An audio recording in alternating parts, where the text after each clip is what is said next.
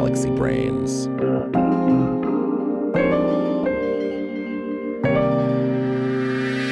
weekly podcast from Galaxy Research. Yo, I'm chillin' like a villainous Mr. Make a Million. We're back with the deadly new track. Talk fat, get your credit called back, dog. When you talk smack, this your eulogy.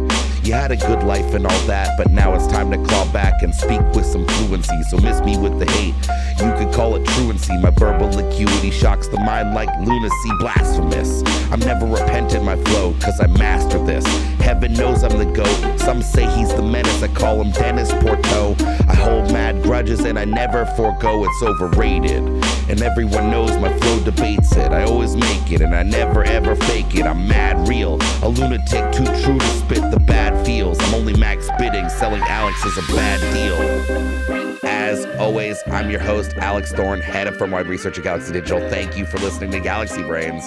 We have a great show for you today. Dennis Pourteaux, Taproot Wizard, Bitcoin OG, longtime inscriber, is our guest. It's a fascinating interview about Bitcoin, Bitcoin development, and Bitcoin culture. I know you'll enjoy.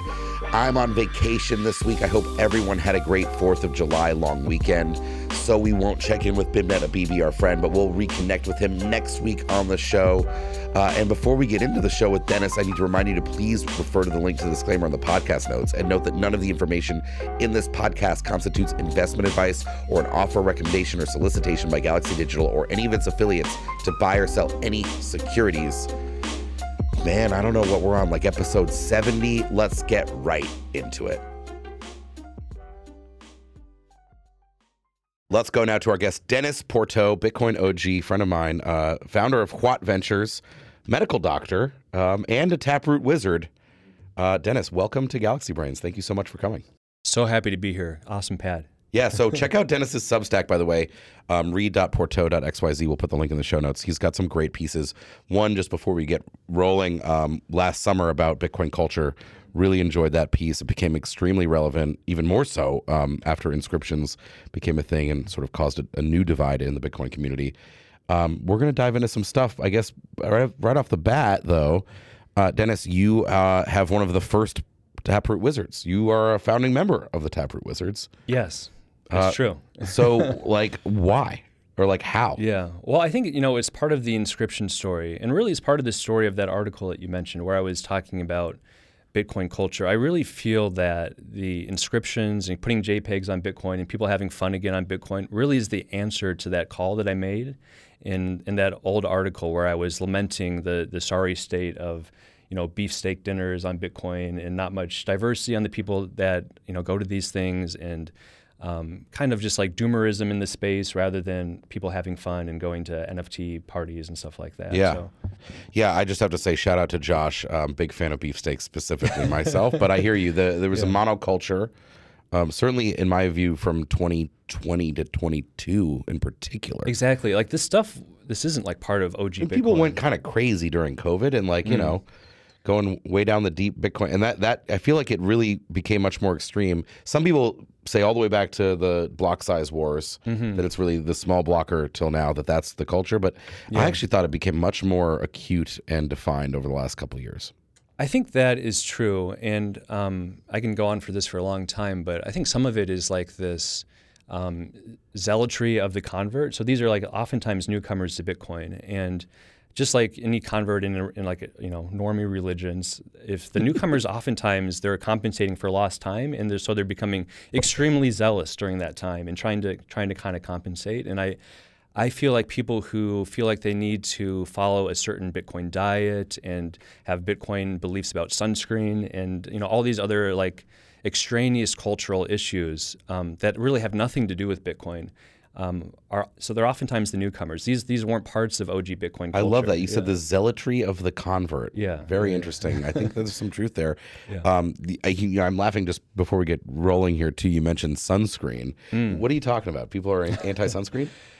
Well, yes. Yeah. I mean, so that's the thing. That's one of the things that peeled back. I used to be a Bitcoin maximalist, and we can go through my history at some point. But one of the things that kind of peeled back the curtain on Bitcoin maximalism for me, and a lot of the cultural things that come along with that, is alongside my like Bitcoin journey, I was also becoming a medical doctor, and I would see these Bitcoiners, but also just kind of contrarian tech people on Twitter and whatnot, making these really outrageous claims about things that I actually knew a lot about. You know, I've actually written peer-reviewed articles on like sunscreen, and I'm a skin cancer surgeon, so this is something I know a lot about, and it made me question, like, if these people, like, they're so confident in this like health conspiracy stuff, like maybe I should question what they're saying about, I don't know, economics or all kinds of different things. And so it peeled back the curtain for me, and sunscreen is one of those. Like, people think that sunscreen is bad for you somehow, when we know for sure that, like, it's the most common cancer in the United States. Like 20% of people get like skin cancer. Yeah. So wasn't there something though that like a lot of this, so not that you shouldn't do sunscreen, but that like some sunscreens had like bad chemicals in them over like the 80s and 90s or something, or maybe I'm absorbing this through osmosis from conspiracy Twitter. No, this is true. So there's so the FDA, they look at sunscreens continuously. You know, even ones that are approved, they're always kind of testing them continuously. And I don't know how much you want to talk about sunscreens, but not that much, but yeah. All right, so there's different types. There's a chemical type that you apply, and people like it because it feels lighter, but your skin absorbs it. And since your skin absorbs it, it gets into your bloodstream. The FDA. So if there's bad stuff in there, it could be bad for you. It could be bad, yeah. And so they're looking at that. The FDA still recommends wearing it, but in the meantime, they're investigating it. And I think that the fact that the FDA brought this up, like, is an FDA that's working, right? And we know for sure that there's a real risk of UV damage from the sun. 20% of people get skin cancer. This other thing is like an unknown. These sunscreens have been around a long time. So I don't know. Let the experts do their job. And I'm an institutionalist, and I trust these people. So we're going to get into the institutionalism also. Let's take it back to your point. You've been in Bitcoin a long time. I think we met maybe in like 2018. Yeah, you and I. Harvard Square. Yeah, and you've been in Bitcoin since well before then, though. Tell us how you got into it. It sounds like you were in medical school maybe when you first got interested. Give us your backstory in Bitcoin. Yeah, so it was late 2012, early 2013. I was in med school, should have been studying for my finals back then, and I was reading an article about the Silk Road and this like crazy money that you had to use use the Silk Road, and like it was almost immediate. I was like, holy shit, this is something that can really change the world, right? If you can have money that's not tied to a state and you can transact freely and no one can stop you. At that time, too, I had a misunderstanding that, you know, Bitcoin was anonymous rather than pseudonymous. But I immediately understood the power of this thing. And so it wasn't maybe just a couple weeks later, and I was sending MoneyGrams overseas to Tokyo to like fund my Mt. Gox account. And that's where I got my original Bitcoin. And I did it the right way. Like I didn't leave my Bitcoin on Mt. Gox, except for I guess I used a paper wallet, which is discouraged nowadays. But but it was something. It worked. Yeah, and you know, I didn't make a huge investment because it was hard to get money into Mt. Gox back in the day. Do you use like Dawala or like there was a bank you could wire to in Japan, I recall at one point. Yes, it was weird money services you were having to use. It was not easy. Yeah, you know, I wasn't full-time Bitcoin. I was doing it for fun, and I just kind of stuck with my MoneyGram approach. I did it 3 or 4 times, and then I just thought, you know what, no one knows about this thing yet. It's like really cheap. If this really takes off, my small investment will be worth a lot. And I've mostly held it, so I'm happy about that. That's impressive, holding for that long too. So, and then like, okay, well, let's fast forward a little bit. We'll talk about, you know, actually, you know what? Over the years, you've made use of a function on Bitcoin called op return, which tell us what that is and what you've used it for.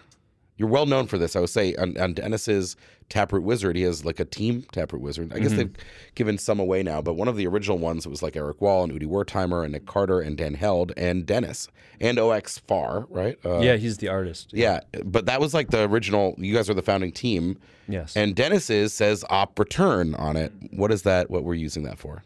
Yeah, so for those who don't know, op return is a function that Bitcoin has where you can put like a small amount of data into the Bitcoin blockchain in a prunable way because it's not part of the UTXO set. And this was kind of a compromise between different warring factions in Bitcoin a long time ago because a lot of people were like trying to hide data as addresses, which bloated the UTXO set, which isn't good for Bitcoin. And there's really no way to prevent people from trying to store data on Bitcoin. So they thought, I think this was the Bitcoin core team's thought at the time was, well, what if we make it so that they can store a tiny amount in a prunable way? Maybe it will offload people's desire to put it, to store it as a UTXO. And I've always been interested in this idea of using Bitcoin for free speech things and for art, well before inscriptions, well before even NFTs on Bitcoin or on Ethereum.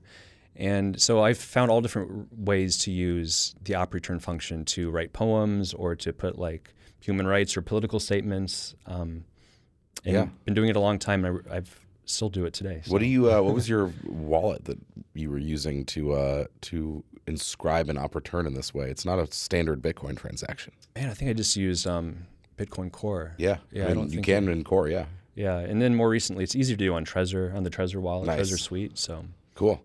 Dennis has a bunch of political statements. One of the ones that I like that you're extremely pro Taiwan independence, and you've published some interesting. I don't know what we call them. They're like Bitcoin tweets. I mean, they're forever on the blockchain, right? Yes. But they're short little statements, and Yeah, I mean, so the point of back in the day, there was a lot of Bitcoin mining in China, well over 50%. And there used to be this narrative that China controls Bitcoin mining. So right. I had this idea, like, what if I put some... And that they would control Bitcoin by controlling Bitcoin. Yeah, exactly, because that's how Bitcoin's consensus is. Right. Like that, Bitcoin security relies on its hash power. And if it's all in China, does China control Bitcoin? That was like the FUD that was going around at the time. Now China's banned Bitcoin mining, but back in the day. So anyway... I thought, like, well, let me put some message on op return that's you cannot remove from Bitcoin, and that the Chinese state would find subversive. And so I did actually a few different ones. One of them like remember Tiananmen Square or right. Taiwan's an independent nation, things that I truly believe and feel. And so I put those there, and just to prove that China's not going to and can't remove these from right. Bitcoin. That's impossible, right? So they clearly would if they could. They would if they could. These things, you can't say these things in China, and yet, in fact, I remember the Taiwan is an independent nation. Transaction was mined by a Chinese miner. It's amazing, and now it has probably 40,000 confirmations or something. Right. A lot of them Buried. probably from Chinese miners. Buried. It ain't never going anywhere. No. It's there for good. I do love your view and use of Bitcoin for this, because it is so born in what we often say, which is that Bitcoin is immutable. Mm-hmm. And permissionless and censorship resistant, right? Yeah. And those are great features if you're powering electronic cash. Yeah. But they're also incredibly powerful features for electronic speech. Yes. And there is nowhere, even on the internet. I mean, I have my own website. Mm-hmm. I can put stuff up there, but like, I'm not hosting on a server in my house. Like the hosting company could rug me. Yes. Even at the DNS level, they can rug me. They can seize the domain, right? Yeah. They can't do that on Bitcoin.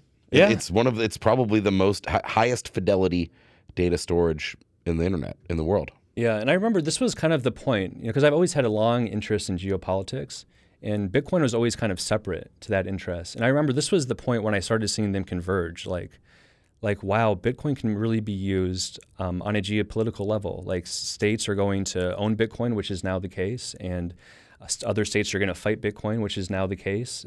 You see China banning Bitcoin mining, and putting political messages on Bitcoin is a natural extension of that. And the convergence of Bitcoin and geopolitics just shows how powerful Bitcoin is. And I think that this is only going to accelerate.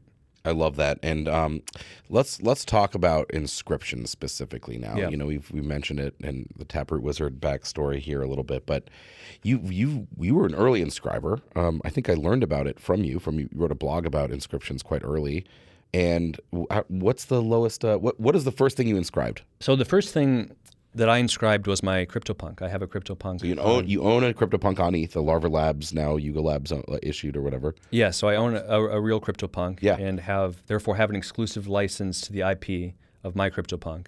And I put it on Bitcoin because I thought that'd be a cool thing to do. Now my punk's immutable on Bitcoin. So. And you can do that under the Yuga license. So yeah. So Yuga allows you, or the license allows the exclusive license holder to make derivatives, basically. So I did that. And it was number 89. So it's inscription number 89, and it's a CryptoPunk, yes, CryptoPunk. My CryptoPunk, yeah. And that's really interesting. And have you done a lot of inscribing since then? Are you like often an inscriber? Yeah, I spent a long time, fucking really long time, writing that article on inscriptions when I should have been inscribing, I think. I think that's right. I was like, no one's going to read this article.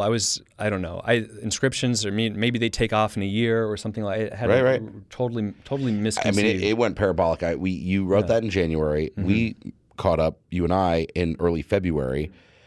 I became inscription pilled after talking with you, or very interested in it, I should say. Yeah. We had Casey Rodemore on this show, I think like February 9th or 10th. Super early still, yeah. We hung out early February. I inscribed, so I went ahead and inscribed my Twitter avatar, current Twitter avatar with the orange background.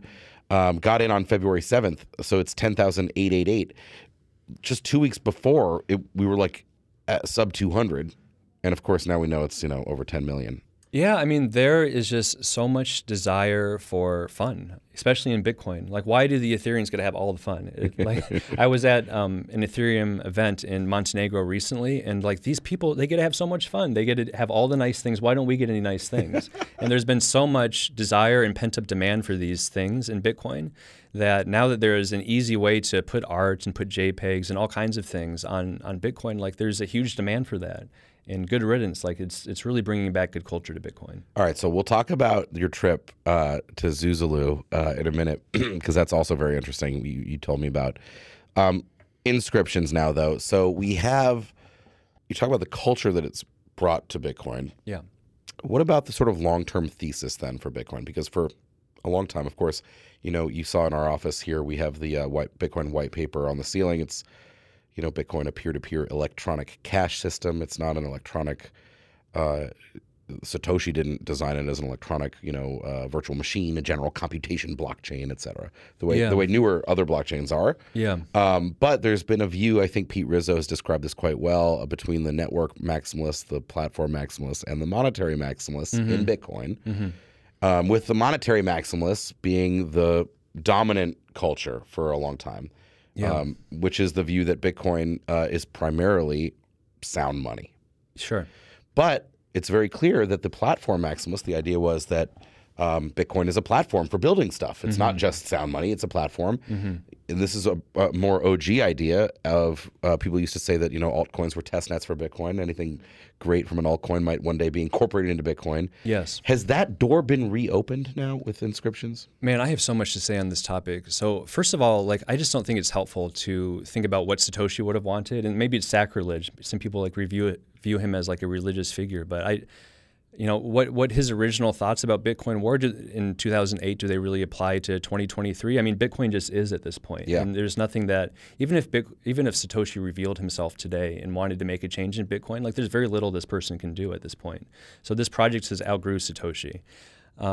And speaking more to your later points that you brought up, we need to have, even for the Bitcoin monetary thesis to work, and I believe it. I think Bitcoin is sound money, right? I think that is a use case for Bitcoin that actually has product market fit and is going to take off and succeed. But for that to succeed, we need to have activity on layer one.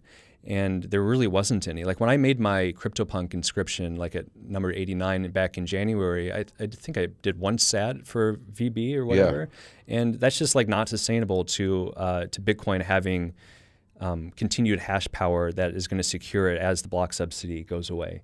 And now it's been 6 months, right, since inscriptions have came out, and I think we're chugging along at 50 sats per VB or whatever. Yeah. So we really need to have activity, and speculation is good in my opinion on top of Bitcoin, and art and all kinds of things. We need to have these things happening on Bitcoin for Bitcoin to continue to be to continue to have promise as sound money too. And you see the door has.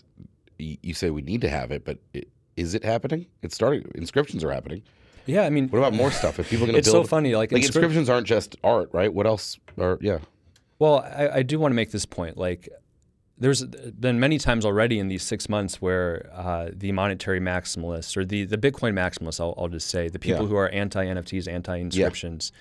There's been many times where they've called inscriptions dead already, where they've called it a fad, and they've, we've had a little downtick in the number of inscriptions, and they'll be like, oh, it's over. Yeah.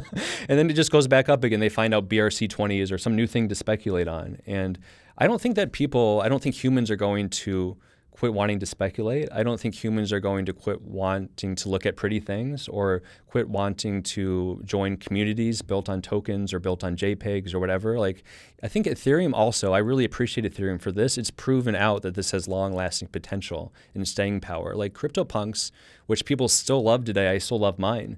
It's the first thing I put on Bitcoin. CryptoPunks, I think they started in 2017, right? And they go up and down, but mostly they go up, right? So I think that you can think of inscriptions and NFTs generally as digital art, and it's not going anywhere. And in fact, I think it's going to go straight up. I don't think it's a fad. Definitely not a fad. Very interesting. I think it's definitely changing. I mean, I think the Bitcoin culture is expanding. There's some clash happening. If you look at like Bitcoin 2023, which I had a great time at, by the way, phenomenal conference.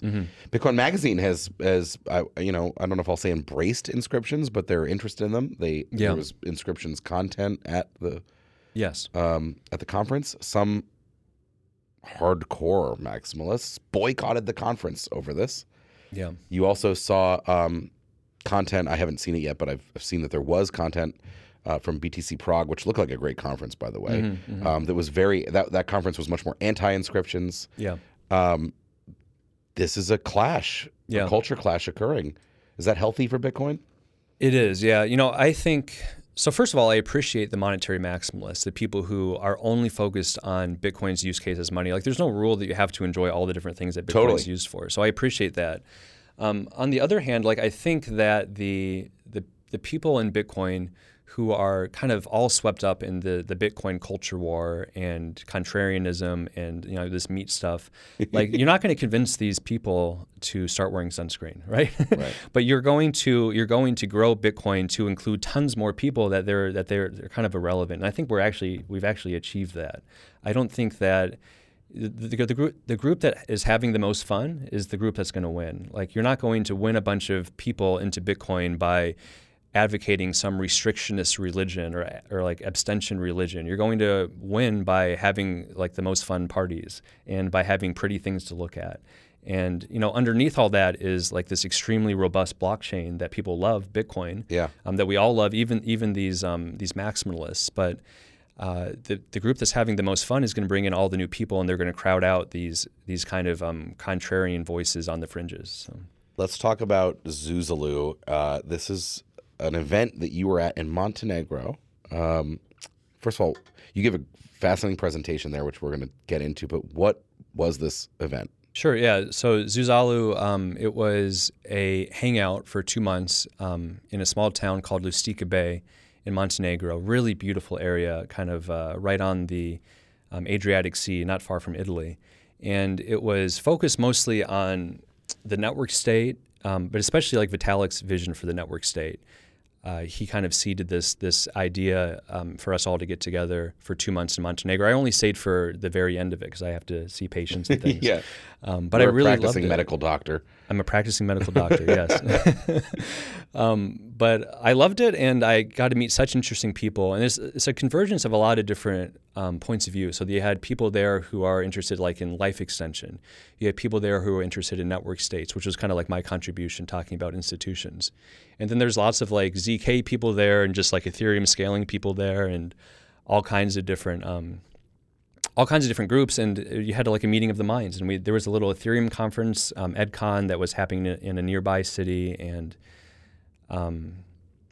so it was basically an early group getting together talking about network states. So the network state is what I guess Balaji Srinivasan's promulgated concept, although it's not the first time something like this has been proposed, but the idea that what the future won't just be nation states, it will be network states created on the internet. Is that the base concept? Yeah, Balaji wrote a book on it. There's other people too working on different concepts and different visions of network states, but the core idea is basically like a digital first community or nation, and depending on the version of it that you believe in or that you advocate for, maybe this digital first community can achieve some sovereignty or some autonomy from more traditional jurisdictions over time, and influence laws or even become their own freestanding nation. So. Yeah, fascinating. So you gave a talk there about institutions, and one of my favorites, Dennis has great I used to love these. These have been around forever, but these surveys where you fill out a survey and it. Yes. Online, and it places you in a usually in a 4-box matrix, like it'll be, and you have some that are I think you have a couple of these actually, right? Or you have had several versions over time. But you have one about institutional, where you fall in the institutional spectrum. Yeah, exactly. Yeah. And you gave this talk. So tell us what you said. And you said earlier you're an institutionalist. What does that mean? Well, so let me answer. You have a few questions there. Yeah, sorry. Sorry about that. So I wrote an article and made like a quiz to accompany it that kind of tries to map where your thinking is at in relation to whether you believe institutions that we have today are good, whether they're bad, whether we need to replace them with something else. And the inspiration that I had for this was, back in the day, like with the political compasses that you mentioned, like left and right economic access and left and right social access, that used to really sort people and explain politics well. Yeah. Like if you took these quizzes, like you could very clearly find like-minded people based on You really could. this. They were pretty effective. And the Republican Party was they were pretty consistently socially conservative, economically conservative. The liberal parties in different jurisdictions was pretty liberal, economic and socially. But it just doesn't work anymore. Like our politics today has flipped. And I was trying to make sense of why that was. And what it came down to was that really the politics today, and this isn't just in the U.S., but in a lot of Western or democratic countries, it's basically just either revolt or support of institutions. And there's a lot of things that prompted this. Even going back to the Iraq War, I think was one of the first times where we really started to lose faith in our institutions. But also, just like more recent things like COVID and lockdowns and denial of election results, and all these things are just like really big challenges to the legitimacy of institutions. And so our politics now, you have people on the old left and right who are allies in support of institutions, and you have people on the old left and right who are opposed to institutions. And you see that all the time. And this quiz kind of maps you like onto that. Do you support, our current institutional hegemons like, I don't know, the UN, the New York Times, NATO, Harvard, things like that, or are you opposed to these things? Right. And I guess just as an example to kind of demonstrate this point more, like if you look at institutionalists today, you'll see people who used to be on the left, like Joe Biden, and people who used to be on the right, like Liz Cheney. They're all basically they say the same things now, even though they would have disagreed on core issues in the past, because institutions are upstream of all of these like economic and societal questions. And similarly, among the contrarian group, you have old school liberals like Noam Chomsky or RFK Jr., who are all of a sudden allies with Peter Thiel and Elon Musk and these kind of right-leaning contrarian types. Because they're reformers, they want to overturn the institutions. They see, I mean, I hate to disparage this group, but they see like Russia invade Ukraine and they're like, oh, that's NATO's fault. Like they find the fault rather than they find fault in the institutions. In our institutions. Yeah, the institutional hegemons, basically. Yes, yeah. So whether it's the WHO or the New York Times, like these people hate the New York Times, and they are always disparaging. Like in a lot of these places, like the WHO deserves criticism, but should we reform it, or is it just like rotten, like the contrarians think, that we just need to replace it wholesale with something else? Fascinating. So it's a fascinating analysis. Thank you. And where do you stand? You clearly are if you're in support of institutions as a concept. Yeah. And if there's something wrong, you'd say reform rather than tear down. Exactly. Yeah. I believe that the institutions we have today are really valuable. I think NATO is extremely important. I think that if we got rid of NATO or NATO disappeared or NATO fractured or something, it'd be untold calamity across the world, right? Not just for economics, but imperial countries would get bigger. Other countries, there'd be lots of death and dying, and we don't want a world without NATO. And similarly, like even though I'm very critical of the UN, like the UN Human Rights Council has Cuba and Saudi Arabia on the council, which is just crazy. But there's still things that the UN does that is worth preserving. And so what my perspective is these institutions, the New York Times, et cetera, we need to reform these and make them better. Yeah. With even with crypto, with Bitcoin, with technology. So you're not a crypto anarchist. No, I'm not. And I have a lot of skepticism towards the point of view that we can, just like, I'm just going to put all my reliance in MetaMask or all my reliance in just 21 million equals 21 million. Like, that's not a coherent... Don't matter, bro. Bitcoin don't care, right? Exactly. That's not enough. Like, I used to feel, because the reason why I'm so critical of this take is because this is how I used to think back in high school, right? Yeah. I used to be like a huge Ayn Rand kid, and I was super into the Libertarian Party and the Free State Project. But once you travel and you meet other kinds of people and you get like more complicated, nuanced views of the world, and also critically, once you're like me and you're having to work with patients who rely on these systems, like maybe they're oftentimes immigrants, they rely on Medicaid, they rely on Social Security continuing to function, you can't then advocate for system collapse and also care about people like that, because it's going to hurt those people. Yeah. And so we need to advocate that our institutions stay resilient. And maybe that means that the Fed needs to have some Bitcoin on its balance sheet or something. But just rather than end the Fed, reform the Fed. Yeah. Perhaps. Yeah. I mean, I think the Fed probably needs more upheaval than some of these other institutions. That's just the one example. But yes, I think that's the analogy. A lot of institutions do a pretty darn good job. I think NATO does a good job. I actually like the New York Times. They do really good investigative reports. What about the U.S. government? Does that do a good job on? Yeah, I mean, it's complicated, and it depends on what point in history you're talking about. And also, that's a giant organization I mentioned. That's not just one institution. But yeah, and I think it deserves some upheaval. We're going through upheaval now with it. Yeah, we need to get better people elected, and we need to reform how our elections work. And but I'm not saying that let's overthrow the U.S. government and replace it with a smart contract, And there's also there's not room for all of us. Is that what people at Zuzalu were suggesting? No, but there is this replacing governments with immutable code. Well, I think so. The more reasonable people in Zuzalu who like network states, and I include myself in this group, I think network states are cool. What we advocate for is, very, very slow, piecemeal kind of autonomy. So first, maybe it's just like a group chat, like we're in some group chats together, and maybe what if we all decide that we want to throw in a Bitcoin and start a political action? So now we have a treasury. The group we have chat a treasury, yeah, and we can start a pact with that treasury and try to influence some laws.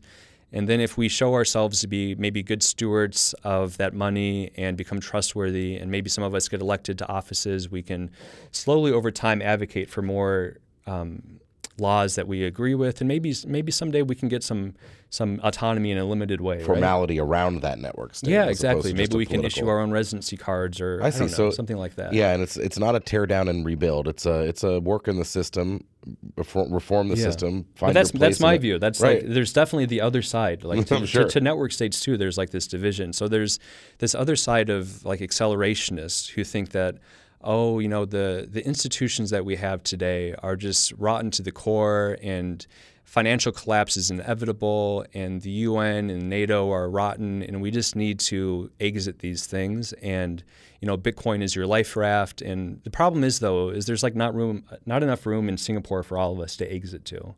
And like I'd said before, there's untold calamity that would happen if suddenly you don't have the United Nations and NATO and the experts in charge of things where they actually have true expertise, not just like political appointees, but true experts who have domain knowledge. We actually rely on these people for the functioning of society. But there's a big group within network states who really advocates for pushing through this fourth turning type calamity, so that their ideal utopian crypto society can emerge on the other side. I was looking at my phone because I was reviewing one of our conversations, because I recalled the term accelerationist that you brought up, which is a great term. It's very clearly, and I think I said at the time, I'm not anti-institution at all. I just think a lot of these institutions are too effed up to save. And you were like, that is the accelerationist view, basically. That is no. I mean, so accelerationist even goes a step further. Let's collapse them. Yeah, exactly right. So these are people there's people who trying to think of a good example, but there are groups that think that a civil war is inevitable, and so they'll try to play both sides of it. May as well just have it happen now. Yeah, exactly. Bring it sooner so that we can get through it. No, I mean, a lot of people who try to spark bank runs. I was going to say, take the debt ceiling debate. A lot of people said let it default. Let it default. Yeah. The archetype, the type of person that looks at our inflation numbers coming down, inflation improving, and they're like, oh shit. Right. These are the accelerationists, right? They're like, oh, I'm long Bitcoin, I'm long chaos. I'm short the world. Yeah, they want to be long chaos and short stability. And so this is the problem. This is another reason why you want to have a normie job, because you need to have some kind of investment in the continuing functioning of society to be a good person. I like that you brought this up, because a lot of people ask me, Alex, how can I get involved in Bitcoin? Or how can I work in crypto or whatever. And you know, I mean, depending, you can be mega interested in Bitcoin or crypto or other parts of crypto, and don't have to make it your job, right? I mean, you can. There's an industry out here with jobs, right? But I love it when I meet people who are just like big Bitcoiners or big Ethereans that just like have some other non-crypto job. Yeah, for sure. And I mean, that's why I always liked introducing you as a medical doctor. I always just think it's kind of funny because we don't have that many people come by like Galaxy or the studio that aren't in crypto full time. Yeah, to be clear, you do a lot of stuff in crypto, like extracurricularly though. But yeah, what are your thoughts on that? Yeah, but I think that so I mean, if you really want Bitcoin to be like to take over, especially if you believe like in what's it called? Bitcoin, like running the whole world. Hyper-Bitcoinization. Yeah. The idea is it's hyperinflation, but it's Bitcoinization. Yeah. All the people in hyper-Bitcoinization, they're not going to be like Bitcoin VC investors. They have to be regular people. Exactly. Yeah. Right. So, but I also think that having a normie job is important because it makes you advocate for normal people and not for the collapse of society, and it also helps you see what problems, what friction points that normal people have that you might neglect if you are just kind of crypto native all the time. Yeah. So I think it's super important to have a foot in the real world and not just be totally entrenched in crypto all the time. That's true no matter whether you do or don't work in crypto, by the way. Yeah, if you work in crypto, you can volunteer. And you get out and touch grass and meet people and get out of your bubble. I'm laughing. There was an episode of South Park that for some reason is coming to my mind, a quite old one. You may remember this. Where the hippies all come to town and they're like, no, man, we don't need the town. They're kind of like anarchists, hippies. And they're like, no, dude, we don't need the town, man. We get rid of the local government, dude. Like, but like, what if you had a place, bro, where like there was a man who baked bread and like when you needed bread, like you gave him stuff for the bread. And then he just like, then there was a school, there was a place kids could like go and learn, man. And the kids are like, you mean like a town? Exactly. They're like a town. Yeah. And it kind of makes me think of the anti-institutionalists versus the, I guess more realistic institutionalists, right? People are like, no, dude, we can do this all different. It's like, dude, we have that currently. That is society. You just want it do it slightly better or slightly differently.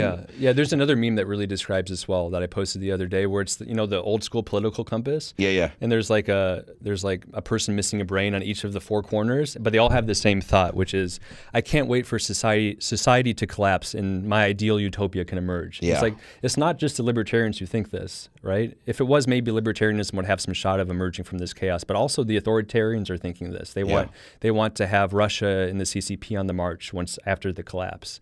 And so rather than advocating for that, let's like try to make the world work. I like that. This is a great conversation, Dennis. Anything else you want to throw out here before we wrap? I mean, I would encourage people to read Dennis's writing. It's quite good. Thank you. And I've enjoyed it. Yeah, I've learned a lot from it. And but what are you thinking? What's next in your near-term horizon?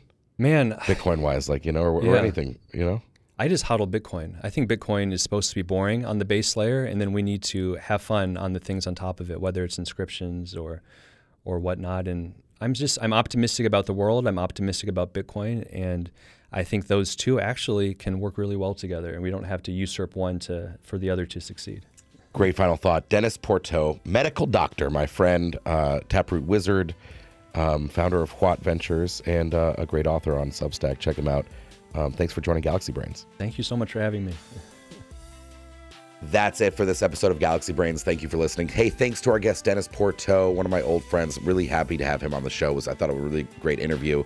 Hope everyone has enjoyed the long weekend. And look, we'll be back next week as always. Until then, have a great and safe weekend. We'll see you soon.